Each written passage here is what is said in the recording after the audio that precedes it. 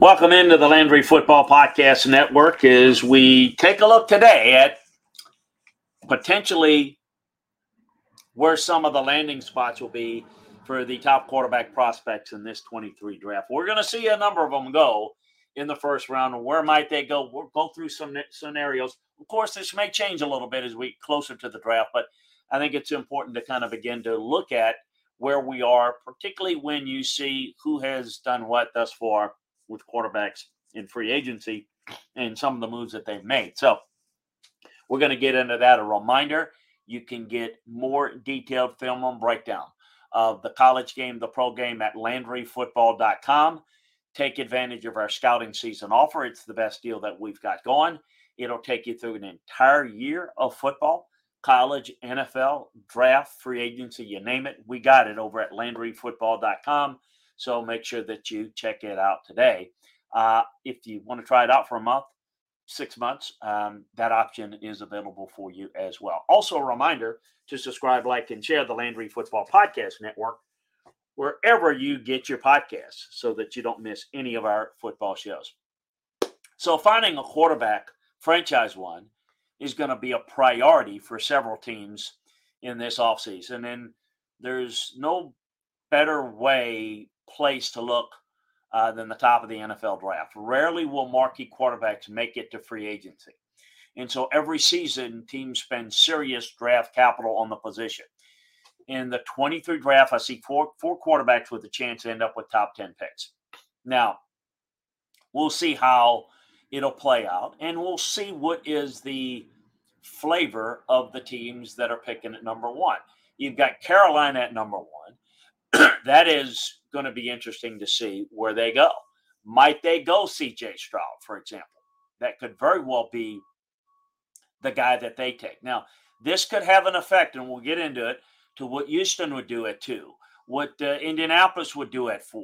Maybe, and so I think that's going to be really key.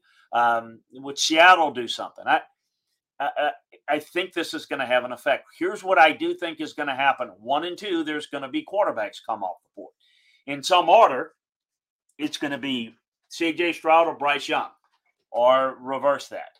It's obviously up to Carolina. We'll see what they feel, who they feel is their guy. And I'm sure they're close to settling in at this point. But I think by making the move to number 1, here's what it tells me. It tells me that they did enough work where they like 2 of these guys. They like 2 of them enough that they want to be in a position to take them. Now, do they absolutely know which one? Probably. But it's possible that they like 2 and they at least know that they're going to get 1. So it's going to be interesting to see where they go. I think that Stroud has a little bit more upside to his game. He's bigger. I think he's got a bigger ceiling. I think his body is built a little bit more for the pro game. His arm strength is elite. His poise in the pocket is elite. Patience. I think he's going to need to do a better job with off-schedule plays, use his mobility a little bit better. But I thought he had a phenomenal performance in the Georgia game. And what he did there showed that he can make off-schedule plays. And he can do things. If you show that you can do it, it's just a matter of doing it more consistently. The right coach and the right fit, it very well may be him. Do the Panthers go with Bryce Young? He's the most complete quarterback. He is the savviest. He's got everything you look for. I don't think he has a gun for an arm, but it's good enough. The issue is size, and the height is one issue that I think he can overcome. I think the concern, without question, is his body, his frame. Can it hold up to NFL physicality? It's, I think, a Tua situation all over. I think the fact that he struggled with some durability issues and his future seems to be physically in question in Miami, I think that will probably come to hurt Bryce. Is it enough to maybe scare Carolina away? I don't know. I think Bryce Young ends up at 2 if he doesn't go 1. He is the most complete guy. He is savvy. I think he's a great leader. I think he's steady. He's consistent. He's the guy you want running your franchise. He's all of those things. He's all of those things. And if he can stay healthy and you can assure me of that, then I think you're in really good position to have somebody that's special and potentially can overcome his height deficiency. Look, it's never easy picking the quarterback position. I drafted Steve McNair when I knew that he was a project, but I knew he physically could hold up. I knew he was a leader. I knew he was tough. You don't get ready-made guys.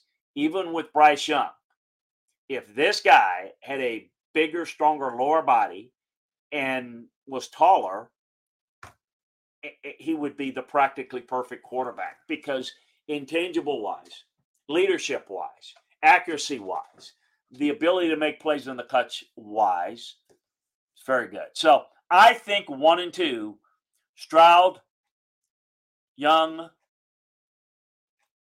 one or the other. That's where it's going to go.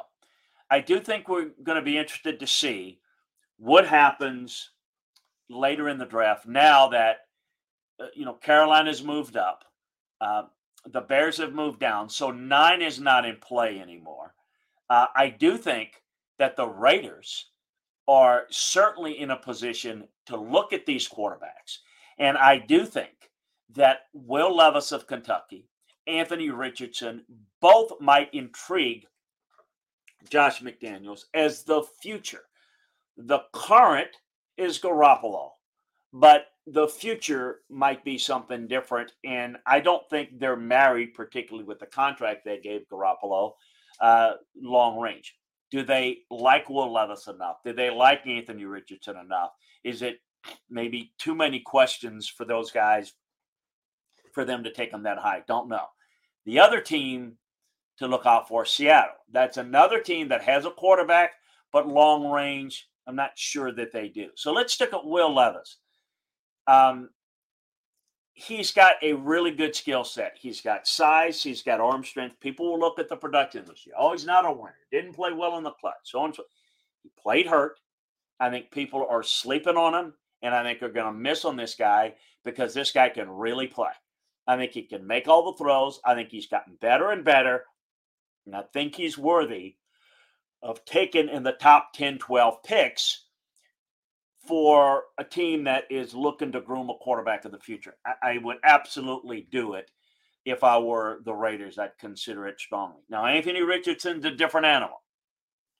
He's a guy that has more upside and more athletic traits than any other quarterback in this draft. He has freakish size, freakish athletic ability, the things that we see the athletic quarterbacks do. The Josh Allens, the Patrick Mahomes, the Lamar Jacksons of the world. You can see Anthony Richardson doing at a heavier weight with a gun for an arm, but boy, is he raw.